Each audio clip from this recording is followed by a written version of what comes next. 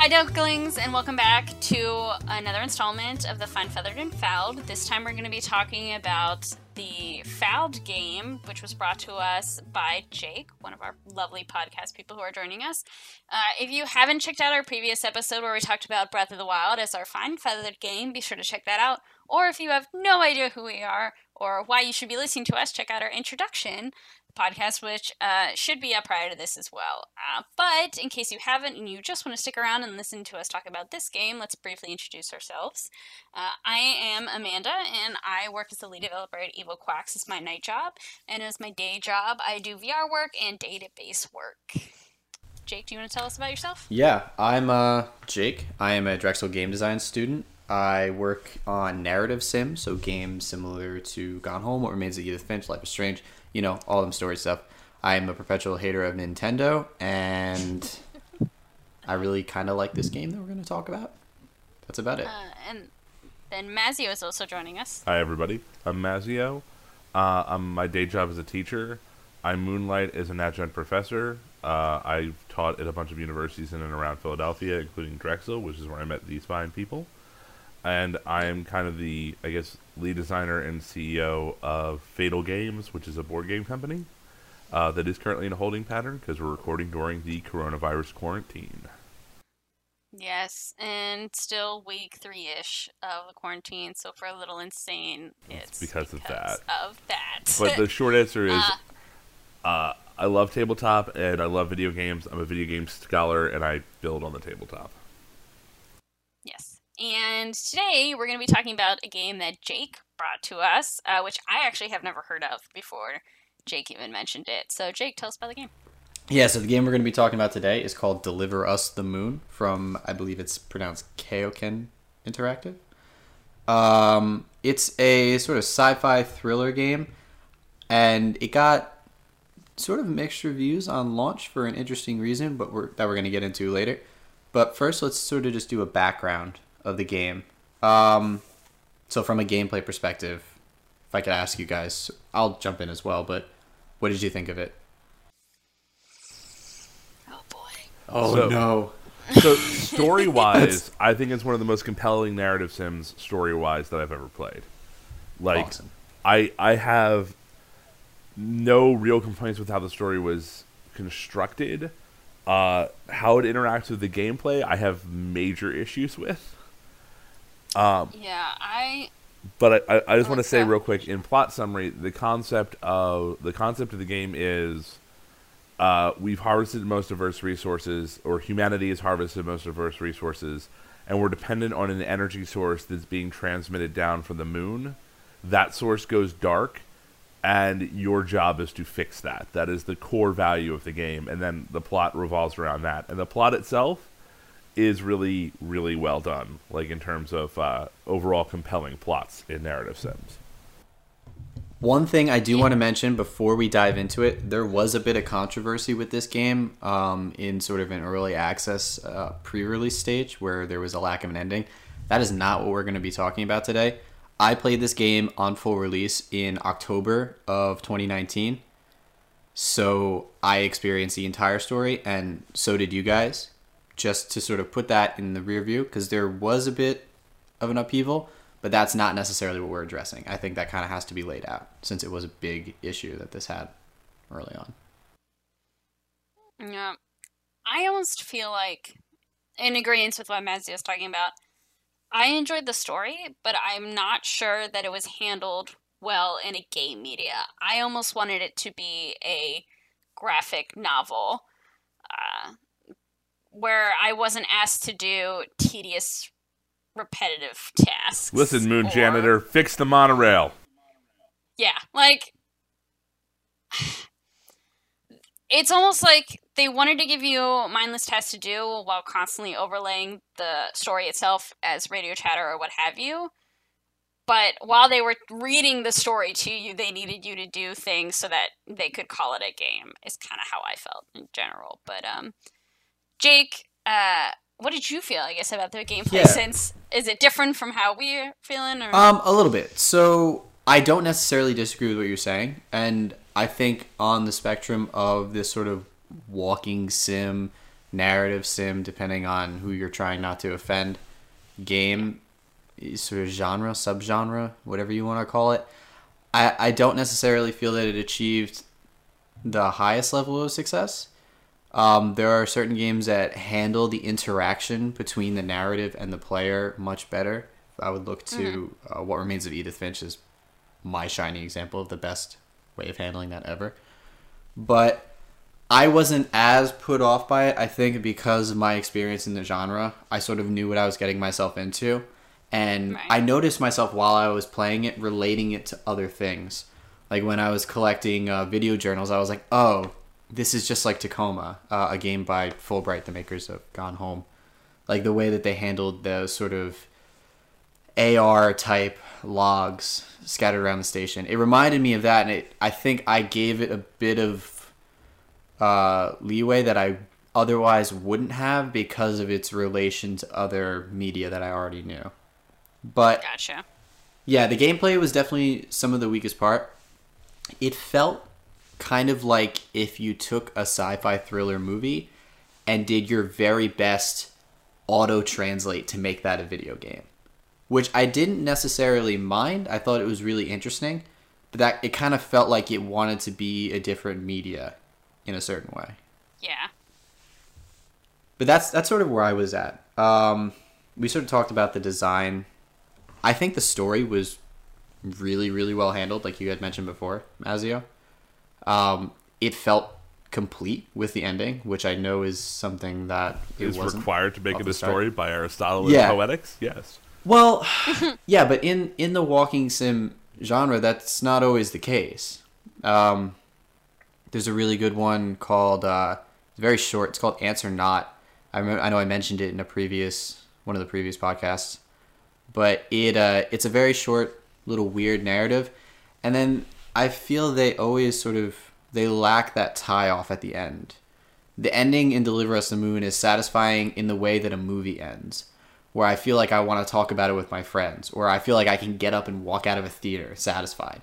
Like, I remember playing the game, getting to the end, and I got up and walked out of my chair, and not like, what do I do now? Should I, like, replay this section, or should I look up a review? I just felt sort of content with the resolution, which I think is a rare success for this game that a lot of other narrative sims don't necessarily get, or have difficulty with. I don't know. That's kind of my take on the story. I felt that it was a little clunky at times, but in the end, yeah, that sort of point of resolution really brought it home for me. What about you guys? So my major issue with the narrative is not the plot; it's the actual presentation, where they give us Sarah, who's the last engineer on the moon, and before you, and she has a trail of breadcrumbs that you think you're going to follow, and you're going to get all this exposition as you go around the moon, and you don't. You just sort of walk around, drive around, and ride around in silence, and then there's these like moments of like, oh, by the way, Sarah was here, and I'm like, man, a voice recording log would have gone a long way towards moving this forward, and you could have done a lot more exposition with it. Like, it's very, very heavy on the concept that the audience is going to infer and understand a great deal about the narrative, because they're going to put in the work to connect the dots, which is fun most of the time, but left us shallow in certain instances where, like, I never really understood the moon had a lunar colony on it. I never understood the general hierarchy of the moon, other than like there was a lunar council that ruled everything and then everybody else. And I feel like commentary on that, as it would have unraveled, would have gone a long way to improving my emotional connection to the characters that weren't there. And the other thing in that exact same vein is you're on this mission, and it's kind of like you and a group of rogue rocket scientists, which is awesome, right? Like, group of rogue nerd rocket scientists going to save Earth. Right. Yeah. Right. Great idea. And then you kind of don't talk to them at all throughout the course of the game, except for like once or twice sporadically, or 3 or 4 times sporadically over like a 4-hour run. And I'm like, that feels so wasted. Like, I should be getting reports from them. They should be, I should be able to give dialogue back to them, perhaps. Like, those are the things that were my criticism of the implementation of the narrative. Overall, though, like, if you were like Rescue Mission to the Moon Game 2, I'd be like, yeah, like, this is a really cool world you've built. Yeah. I did feel it leaning on those tropes. It kind of reminds me of the original Fear games, where I don't know if it was just because they couldn't do that much voice recording or maybe, technical constraints, but you would always just get cut off in the middle of your dialogue. Like, there could never be your companion with you for more than a minute, and if a conversation lasts more than like 45 seconds that something's going to happen. Oh, radio transmission's out again. We're on the dark side of the moon. Alma has terrorized me and I can't talk to anyone. Like, sort of those gamey ways of separating you from your companion and putting you on your own to try to make the situation more thrilling than it necessarily is. Yeah, I definitely felt it leaning on those tropes every once in a while. But I think that's kind of a good summary of our experiences with it. If the question that I kind of wanted to move into sort of relies on a bit of the early reasons why it got somewhat mixed reviews.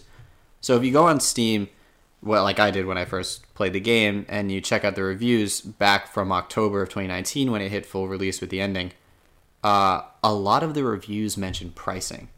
The game was priced at, I think it was $25 at the time, which feels, or was it? It was $30. Feels a little steep for the 3-ish hour experience that you get. Yeah, $24.99. What, in a world where you have games that you can play for hundreds, thousands of hours, completely for free, not counting skins, different conversation, how does an indie game company that wants to make this sort of AA type story survive if 25 seems too steep? So, I feel like we have to, let me clarify something real quick. So this is our fouled game. So Jake, you're arguing that it did not deserve the initial hard-hitting reviews that it got because they were solely centered around price. So while there was some flaws in the gameplay that we just discussed, it's wrong to bomb it simply for its price. Yes. Yeah. Essentially, I think the point I'm trying to make is it has issues. It's not necessarily the best game in the world. But in the terms of Steam, where it has settled now in the very positive category, is not where it started. It started mixed, primarily due to concerns about the pricing. Right. So, and whenever we look at games like this, I think we almost have to adopt a different lens because it's an indie game than a AAA game. I think AAA games are held to a different set of standards than indie games are, simply because the larger team, money going into it, time they had to do it. However, with that in mind, both AAA and indie games can be evaluated on scope, etc. But I just wanted to clarify that. So that when we look at this, we realize that $30 is half the price of a AAA game, right? Do you feel like you got half of the experience out of it, I guess? It's not really a great way to quantify it, but like... I mean, I think that you have to kind of view it... I view this a little differently because I kind of always compare it to going to the movies, right?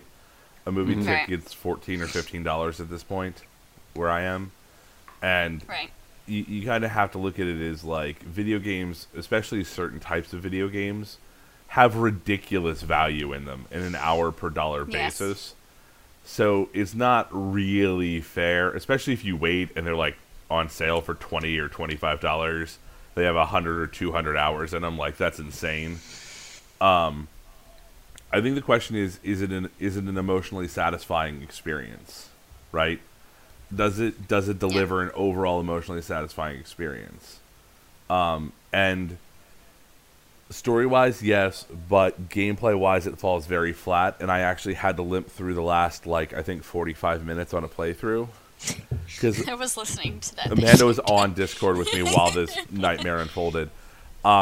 So I honestly felt like I was the janitor through like a huge port, like fix the monorail, and I'm like, okay, like I'm fixing the monorail, and I'm finding combinations to doors, but none of this feels related to what's going on in the plot, and I don't know why we're not relating it to the plot, right? Yeah. Like we should be tying things in and picking up loose ends, and it's kind of odd that we don't ever really do that, right? Like if this person got from point A to point B 5 years before we did, right? And it turns out that like we could have known that potentially at the end in a certain respect.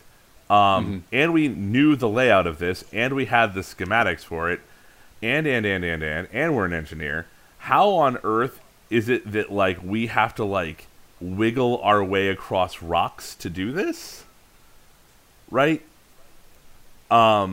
And I got to the jumping section. The jumping section is what thwarted me, where you have to make the really long jump. And I made it once, and it didn't autosave it, and I didn't know that. Yep. Oh, no. And then I gave it 3 shots on try 2 and was like, well, I'm just done. Because this isn't a platformer. Right. You didn't sign up to play a platformer, and you're suddenly in one at that point. And like minigaming is part of the narrative sim genre, but usually the mini games are extremely plot and experience relevant, like Edith Finch and the bathtub sequence, right? Yeah. Or the eating thing sequence. And they're related to that narrative experience so tightly that you come at it from this perspective of like, well, obviously this all makes sense, and if the controls aren't perfect, it's a mini game, and I'll forgive it because I'm getting so much emotional reaction out of it. Whereas this, it was like, okay, go find the combination. I'm like, why is a door locked? Like, how did I not come here with a master override key? I work for the organization that built this place. Right. And I think that is like a telltale narrative breakdown in both cinema and games, where when your mind starts to reach for places like that, where the story feels inorganic, or rather the tasks feel inorganic to the story, that's where you have an inherent synergistic breakdown as a medium. And that's where I think the value proposition spirals, right? Because the value proposition isn't a question of time versus money. That's where I came at it with a movie ticket. It's a question of satisfaction versus money, right? Because otherwise, movie tickets would cost more or less based on how long a movie was. And all movies would be 10 hours long, so we could charge you a stupid amount of money. Correct. And books would charge by the page, like they did back in Dickens's day, where they charged by the word. Or rather, they were paid by the word. But here we're talking about what's dissatisfying in a narrative that is satisfying is the part where I fixed the monorail twice for no reason, and they're stumbling block problems, right? Like they are hardline. This is just a stumbling block issue, and I can totally see how people felt that way. Do I think it's fair to say the game charges too much when it's this deeper issue? No, I think that's a lack of reflection on you as a gamer. I think that, to go off of what Mazio said, is that they had this great story played out, and narrative sims were popular. So let's try and fit this story into a game. And it hit points in the story where they realized they didn't have organic tasks to give the player that fit in the story, but since they made it a game, they had to give the player something to do. And that's where it started to feel weird. I think that it definitely deserves criticism for that. Do I think it deserves insanely harsh criticism for it as an indie studio? No, not necessarily. I think the story was still interesting and fun to listen to. Fun, quote unquote. Or I should say satisfying, because it wasn't really a fun story. But I don't think it needed to be a game. And it felt like it was forced into being a game. and that's where I had issues with it. I don't know how much price plays into it. I feel like $20 is worth it for the game. The game looks really pretty. You get a nice story out of it. And it's not an insane price, you know? I want you to know I take issue with your statement, though. That's fine. Which part? I thought you were going to finish up, and then we were going to go. But, so I think there's an inherent fallacy in the idea that you can be like, well, it should have been a different genre. And no, my thing is that I think it was, they wrote the story and then they shoved it into a game. But what I'm saying is that like that's a weird. It's a weird commentary, because if I distilled all the components of this down to actual clip time, what is it, like 25 minutes long? A gameplay without commentary is about 3 hours. No, I meant the actual, like, the cutscenes and the explanations and everything else. Oh, yeah. Yeah, maybe. probably in that range. Right, and I think that that's kind of where the game aspect of it does come in, where it's like, I did want to do the repairs. Like, when I'm targeting the different things to connect the power grids, or I'm running through those checklists, that's fine, or I'm working my way through a defunct space station, those are all really fun moments. That would actually be narratively boring, potentially, to watch or read about, right? Because narrative-wise, you would want to go inside that character's head and have a ton of internal dialogue. Like, it'd be a lot of walking around it, or floating around, technically, in feels.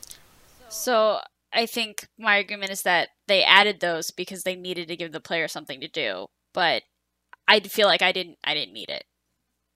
You could have just given me dive more into the recordings. You could give me this general story, and I would have been fine with it. And I think I would have had the same satisfaction at the end. So I have a question. So if it's a lack of satisfaction that is instead being expressed as a frustration with pricing, how do you think they could have mitigated that situation? Do you think that they should have pivoted in medium if they wanted to tell this story? Like, let's assume, if we can, and maybe we can argue this point, that the story is the fundamental part of this game, and it's not the gameplay, because the gameplay seems very varied and divisive. Do you think that this medium was inappropriate to tell the story in? Or do you think they should have altered it? And do you think that would have been better received? I think... When I say mediums, I don't mean video games. I mean this genre of video games with this intended length and time. There are narrative sims that take 20 minutes to play that this might have fit better into. I think that would have worked real well, actually. I think my thing is that it felt like a lot of fluff, is what I'm getting at. And that, like, I didn't need it. Like, great, Mazio enjoyed doing those parts, but I was like, kind of want to know what's happening, but I guess I'll just float around in silence for a bit. But I mean, even if it was a graphic novel, you would have had that float through the outer space station. Yeah, but it would have been 2 panels. It would have been 2 panels of beautiful scenery for me to look at in awe before getting back to the recordings. It wouldn't have been me roaming around for X amount of minutes, feeling like I wasted my time. Or there would have been internal dialogue going on. Yeah, or internal dialogue or something. So I think that that's the other question, because I agree with Jake's supposition that had they trimmed the length down and correspondingly not had to charge as much because they didn't have to build as much, the game would have been stronger, right? Yes, I think I can agree with you on that. But I also think that had they done the reverse and done what you said, where we had more straight narrative interaction with the player that really didn't maybe have anything to do with gameplay and what you were doing on screen, but built the narrative in your head a little bit stronger and a little bit harder, the game wouldn't have received, would have been stronger as well, and both times that backlash would have been averted. Right? And so there's multiple ways they could have taken it. I'm going to defend them here, because functionally, I think what they were trying to do, and obviously we're going to argue on the success of that real hard in a second, was remove those elements from any kind of heavy-handed narrative aspect and force the player into that state of reflection. Right? Like, You're alone on the moon. It's dark. There's a reason it's dark. There's a sandstorm on Earth. We're out of communication. You race to launch against the sandstorm. There's actually a clock in the beginning of the game that does that. So I'm ruining everything if you haven't played this. I think it should be assumed that these are spoiler laden. Yeah. Yeah. I'm not even going to say spoiler alert. I'm going to say spoiler guaranteed. Yeah. Right? And you know why they're not talking to you for a little bit, but you also know the sandstorm should have cleared up by now. Because it's not instantaneous that you got to the moon, right? I think there's that kind of, we want it to be implicitly difficult for you as a player without having to be like, hey, this was actually very difficult to do because science and stuff. Right. And I think that this is where, if you look at The Martian by Andy Weir, they made a Matt Damon movie out of. It's actually pretty solid. Actually, it's very solid. I enjoy the movie as well as the book. I like the book more, but not because I'm that guy. Just because in this case, I think the book is stronger. They go into those aspects, and you see a guy learn science and start to explain, like, not learn, but you see that scientific knowledge flex, and those walkthroughs, and I think too, even if we had just that, where it's like, yeah, and now I have to go down here, and if the layout's correct, this is what's going on, and if the layout's not correct, well, then I need to tell you the layout's not correct, right? It's very unnatural, and this is where this idea falls off, right? The idea is that you're going to sit at your computer, and you're going to be alone in the vacuum of space with no sound, and minimal things that you can do. And you've got to do this from an organic, story-driven standpoint. In reality, because I'm not actually in the vacuum of space, my brain just wanders off. Right? Like, my brain gets distracted by my pets, or I get hungry, or bored hungry, or whatever. And I think that was an honest attempt. It was an artistic attempt in a genre that does generally reward artistry to force the experience of the character into the mindset of the player. And it's just that video games give you a high resistance to that. So, maybe in that sense, this is more of a fine feather than a foul. Because think about it. We're looking at a game with very positive, 87% overall positive reviews, that on paper should be an excellent narrative sim, but there are serious drawbacks. I could never recommend this game in good conscience to anyone. Interesting. Maybe. Without extensive warnings. While Mazio was talking, though, I thought of Gravity, the movie, where they didn't just have you sit in silence in space for hours, Sandra right? Bullock and George Clooney, yeah. Yeah. Because that would have been a poor narrative decision for at least a movie. Granted, different medias, right? And then I realized I've played another, I guess, kind of walking sim that I think handles it better, called Valley. Where, Jake, have you played Valley at all? I haven't. Valley is kind of the same thing, where you're exploring through this isolated area that you've found that used to be a hub for, I think, military experiments. And your goal is to uncover the story behind it. And you do it through picking up recordings, journal entries, etc., etc. And you start to realize what happened in this area, what was unearthed here, all that jazz through it. The only difference with that game is that there is a constant threat of this other, like, why did they disappear? What happened? And that threat is reinforced throughout the game to keep you on your toes and aware that something's not right here. And that, I think, keeps me more engaged. Even if there's not constant sound effects or constant things to do and I am walking around, I am constantly alert for whatever killed off these people or whatever happened is still out there. And I am alone. And granted, I have this cool jumpy suit to, like, do nice platforming things with and navigate this destroyed space. I am practically defenseless. And that intensity keeps me more engaged than the silence of space while I do mindless tasks. We kind of already touched on it, but I was gonna sort of probe you guys on if this game should have been a different medium, if it should have been a shorter experience, or if the unnecessary challenges with the platforming and the puzzle solving detracted from the narrative. Do we think that stories like this should just be, for lack of a better term, movie games? And when I say that, I'm talking about games like Detroit Become Human.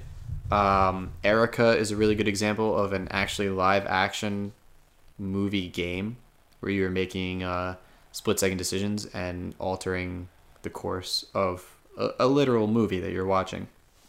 The Late Shift, I think, is from the same developers, does a similar thing where you're not burdened by the interaction as much. Because if the story is the point, I guess why force me to cut through doors? Can I jump in on this? Because I actually had that's a question. I had this as a slightly varied talking point, but it's very applicable here. So I have an MFA in fiction, and part of an MFA in fiction is you sitting down, and there's a moment where in the program it's very likely a professor will look at you and go, "How many of you are writing about cancer or other long-term illnesses?" And there's a good statistical probability that like 1 in 2 or 1 in 3 people is writing about it, right? And the reason behind that is because it feels artsy, right? And if this was made into a novel, it would be a lit fic novel where it's like we're trying to achieve high art through brute force. And if it was a movie, it would be an art house movie where we're trying to achieve high art through brute force. And in point of fact, they kind of did a movie where a human being was alone on the moon called Moon with Sam Rockwell.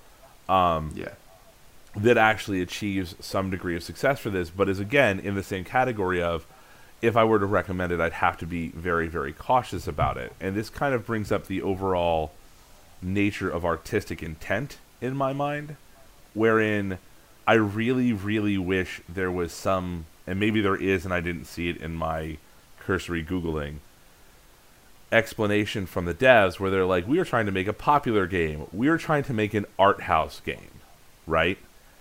And I think that would make it a little easier to define the fouled or feathered nature of the situation.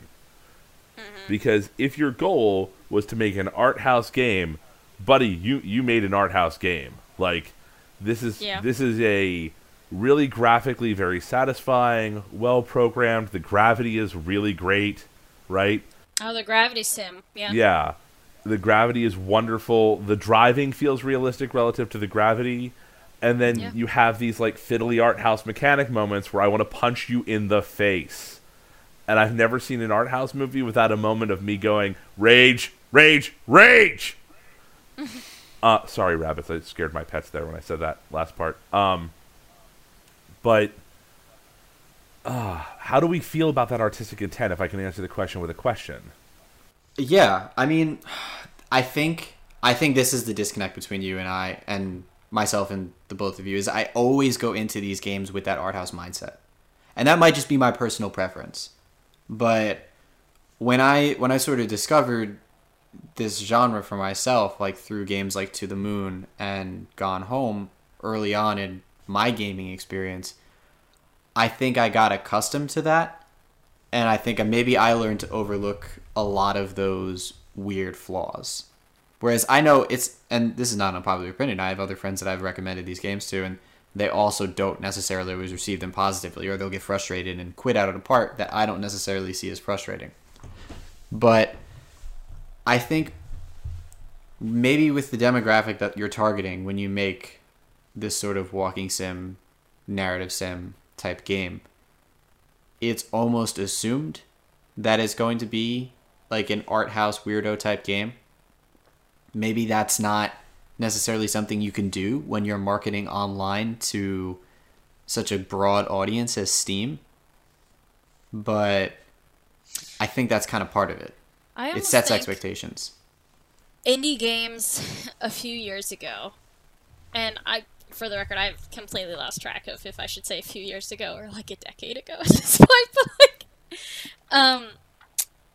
indie games, I think, used to stand for that. I think whenever you picked up an indie game, you played something that was more artistic than the AAA An games, or earnest more attempt at unique. art. Yes, an earnest attempt at art. And I think that has kind of shifted a little bit uh, with the markets, where that's not necessarily what's expected of them anymore from the general public. And I think it's just because they've been brought more Elevated. into the spotlight. Thank you. Elevated more into the spotlight. So people expect something different from them. Whereas before they were a niche, small thing that people gravitated toward if they wanted that earnest attempt at art. And now that they're being promoted to the whole community, they have to almost shift away from that. And I think they have, in a way. I wanna And it's, tie those 2 points together real quick, if that's all right with you. yeah, no, I'm very bad with words, so Yeah. So go for it. Jake said the word flaws, and I'm not gonna say I'm gonna correct you, but I'm totally gonna correct you on this. And Amanda brought up the concept of audience, right? So Yes. immediately to my left is a YA novel recommended to me by a friend, and as a rule of thumb, I do not enjoy YA novels. It's not personal. One of my best friends writes them. I love her books. I love her. And some YA novels are amazing, and some of them are terrible, just like anything else. But within the confines of a YA novel, or a lit fic novel, to go back to my earlier point, or an art house Young film. adult, by the way. Oh, yeah, gosh, I didn't even think. Yeah, young adult novel, sorry. Or a graphic novel. What would be a trope or an acceptable practice or a lauded practice within the confines of each of those subgenres could be considered a flaw by somebody from outside that realm viewing it with the lens of, say, general adult fiction or general adult science fiction.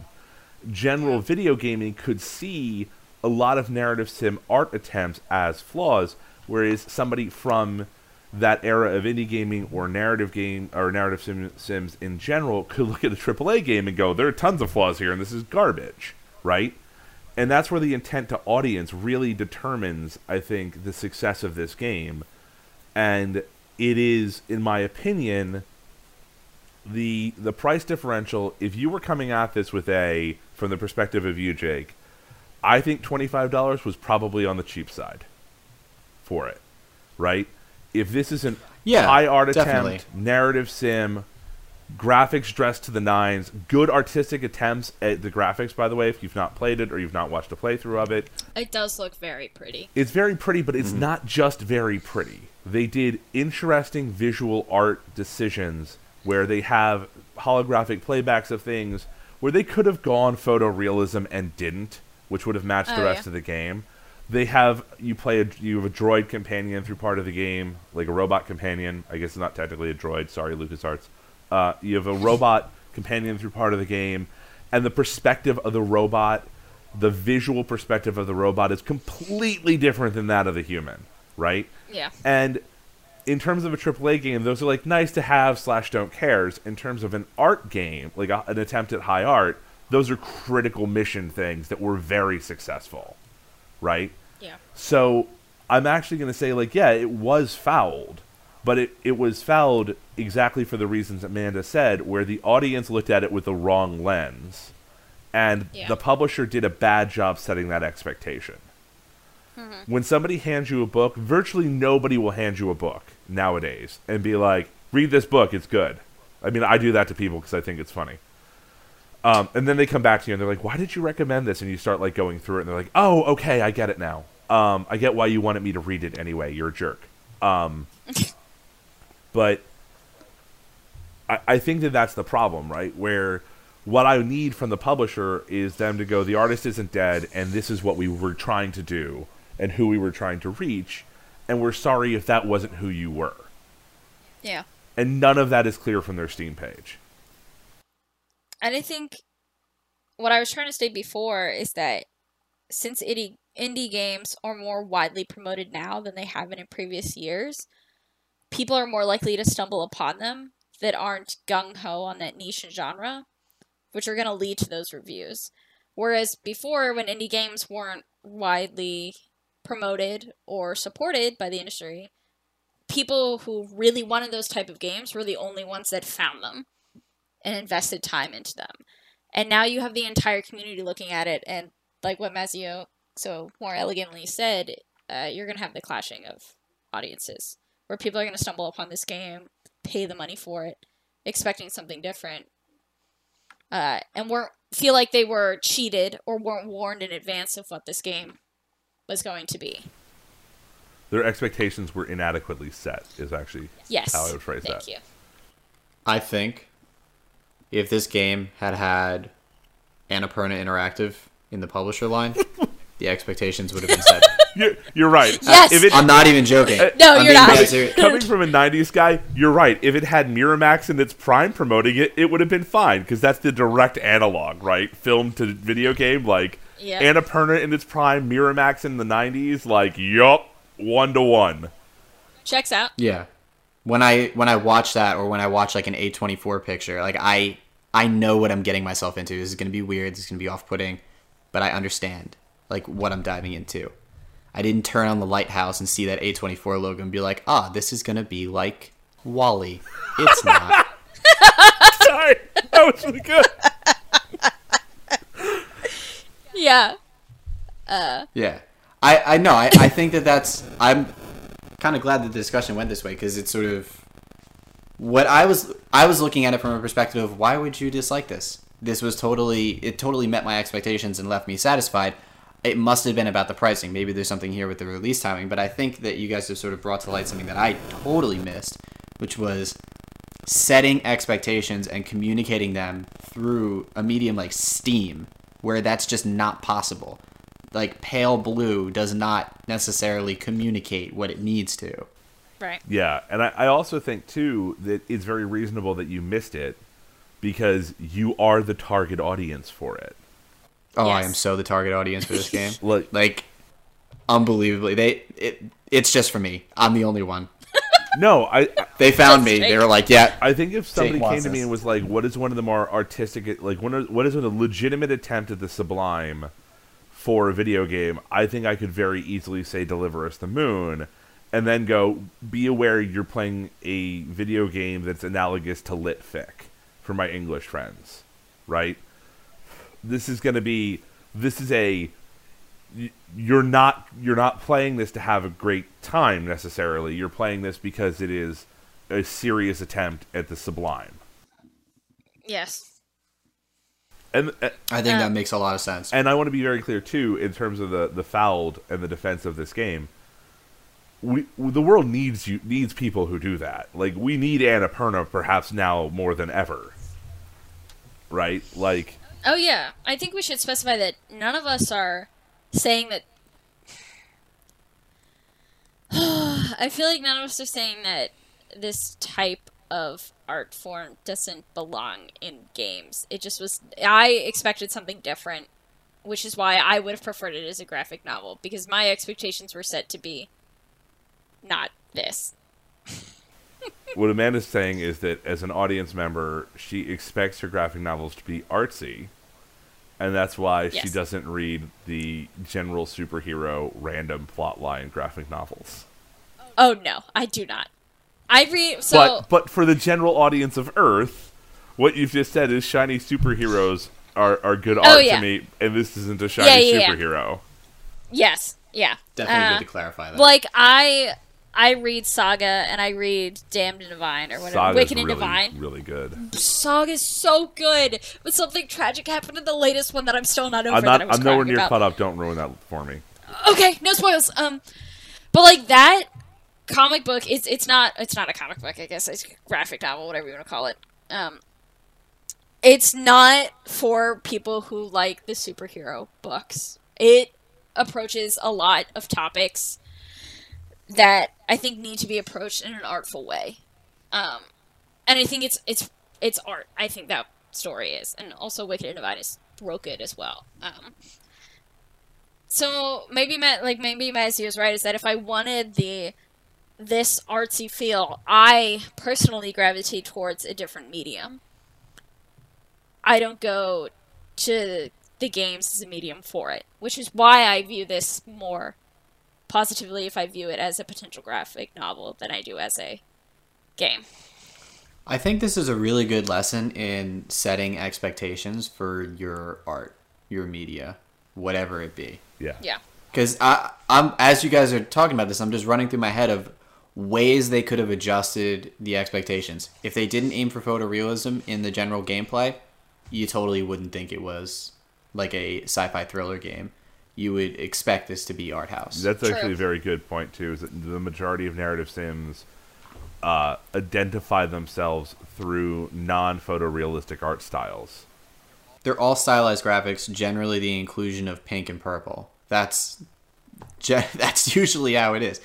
I mean, that's a way oversimplified look at it, but there is a color palette and there is an art style that tells me what I'm getting myself into. But I also think the choice to do photorealistic graphics and a physics engine that's really quite impressive Yeah. for a game like this is part of what's making their attempt at art real. Yeah. And I don't think that that's the right choice. I don't think adjusting the art style is the thing that's going to make the Save difference the game. here. I struggle to say save the game because I don't think it's a failure. I Game still that hold needs on to the saving. fact I still enjoyed it. I definitely understand why you guys didn't have that same experience. Actually, I'm gonna jump in on this. It isn't a failed game because the Yeah. reviews rose as the player expectations were adjusted correctly. Adjusted. Yeah. Yeah. Games are a Drastically. failure when those expectations are never met and never realized. Like the fact that the broader community jumped in on this and went, "Oh no, this isn't for me." Back to COD, and then everybody else came in and was like, "Actually, this is quite good, and here's why." It's exactly what you saw happen with Rocky Horror, with Fight Club, with all these like kind of cult movies where it's like, no, there's real artistic value in here. We just didn't do a good job marketing and releasing it at all. Yeah. And where I thought that was pricing, I think that you guys have definitely showed me that and proven that it was expectations. And pricing was sort of a side effect. It's a symptom of a those- problem, not the root cause. I also think, though, if I relate it to the game Valley, which I brought up earlier, which has very positive reviews, where if I open up this nice little customer review graph, on launch there was 103 positive reviews and 3 negative reviews. And, like, it has always been positive for it. And even if Yeah. I look at the description about this game, nothing in it tells me it's just going to be, like, a walking narrative. Which is kind of what it is, but how they handled, I guess, the small gameplay elements they decided to add felt more organic and satisfying to the wider gaming audience than the ones added in Deliver Us to the Moon. So, I almost feel like what Deliver Us to the Moon, or Deliver Us the Moon, I keep saying to the moon, because they keep confusing to the moon with this game. It's Very different different games. Very, very different game. No, but I think in a way it does. It does set that expectation even through the Steam page. I'm looking at them right now. Like the description for a Valley, for example, is explore the vast and beautiful world of Valley using the power of Leaf, yada yada. But explore the vast and beautiful world is very different than Deliver Us the Moon is a sci-fi thriller set in a post-apocalyptic near future. That is true. Very different expectations are set there. When I hear explore as the very first word of a description, I think walking sim. When I hear sci-fi thriller which is the next thing other than the title of the game, I'm feeling like it's going to be Mass Effect. You're trapped on a spaceship with an alien trying to kill you. Like how from the Steam pages, it's very difficult to differentiate this game from any other AAA sci-fi thriller like Mass Effect. Yeah, there's choice-based stuff included, but at a glance, a layman might not necessarily be able to distinguish between those two. And that's an issue. That's a massive issue in marketing. Yeah, that's fair. So, I think where we've landed then about this game is that we still think that it is a fouled game. That it doesn't deserve the pricing critique it got, but it got it due to failing to, I guess... there's a word that I'm missing. failing to select its audience well. Set or- expectations. Thank you. We Yeah. talked about it so much. I'm so bad with words. Set its expectations to the appropriate audience, or set its expectations well enough. Where, like, categorizing it as a sci-fi thriller is wrong. Oh yeah, no, there's nothing thriller wrong. about this. Like, Other than massive moving set pieces. Yeah. And I'm pretty That's sure I the- could make a that's the core rotating issue radar with it. dish if I hired the right engineers right now. I mean, not me. I'm a humanities guy, but like somebody could do that. Yeah, I don't think it makes it a thriller either, but it definitely is a piece that is common between the two of those things, if nothing else. so it was fouled, and we don't think it deserves the fouling it got. But it was, in a way, its own fault for failing to set those expectations. Where people went in expecting a sci-fi thriller, and they most certainly did not get a sci-fi thriller. No, and I think that that's a very fair sum up of the whole thing. Yeah. And I honestly, going forward with future fouled podcasts, I bet you that's going to be a pattern that we see, because the market is smarter than all three of us combined times Oh, the just you billion wait. people. I could do hours on Wait, Fallout 70, What? on Fallout 76's main failures being marketing to the wrong audience. and Oh, yeah. Oh, shit yeah. expectations. Absolutely. But That's something that we'll have to actually, talk about. I would Oh, love to yes. do them as a fouled game. Fallout Yeah, 76? yeah. Oh, That's yes! got to be something that's on the docket. That's Okay, all right. That's we'll add it next. to the backlog. That's yeah. Well, But now I- that we've mentioned it, I feel like it has to be next. Hey, Oh, internet, we yeah. made a decision on the fly. Decision? We hope we can deliver that. We Yeah. really hope so. I've played a good bit of 76. I wouldn't mind jumping back into it. But I think that's something that we're probably going to see as a pattern going forward, because the market and all these people that are looking at this game collectively have, and say what you will about collective intelligence, but I think in this case it's going to probably usually be right, but maybe just not for the right reasons. Like, the reviews on this game are correct, but they're expressing it in the wrong way. They're expressing it with the frustration of, I'm mad I spent my $25. This should have been 10. When really this reached for an expectation and set an expectation that it shouldn't have. Yeah. Yes. And I think that's what correlated to people being like, why did I pay for this? Because their expectations weren't met, their needs weren't satisfied, and they felt lacking in the game. Yes. Yeah. Yeah. Wow. Cool. All right. Good That talk, rounded out guys. nicely. Yeah. So I guess we don't know what we're gonna do for the next Fine Feathered game yet. But Fouled, apparently we've agreed on to do 76. Not sure when the next podcast will be up, because I don't know when this will be edited. But thanks again for listening into the podcast, guys. Again, if you want to talk to us more about the game, or what we said here, or anything we mentioned here, find us. You can find me on Twitter with @thewhiterose014, 014, and you just stop saying 014. You can find Jake at Jake McKenna 1025, the highly creative name. and then you can find Mazio through his company that he runs at. Fatal Games 5 on Twitter. Yeah, and feel free to talk to us, because again, we're all nerds here and we love talking about games. Otherwise, we will see you, quote unquote, in the next podcast. Thanks for listening, Ducklings, and remember, stay evil.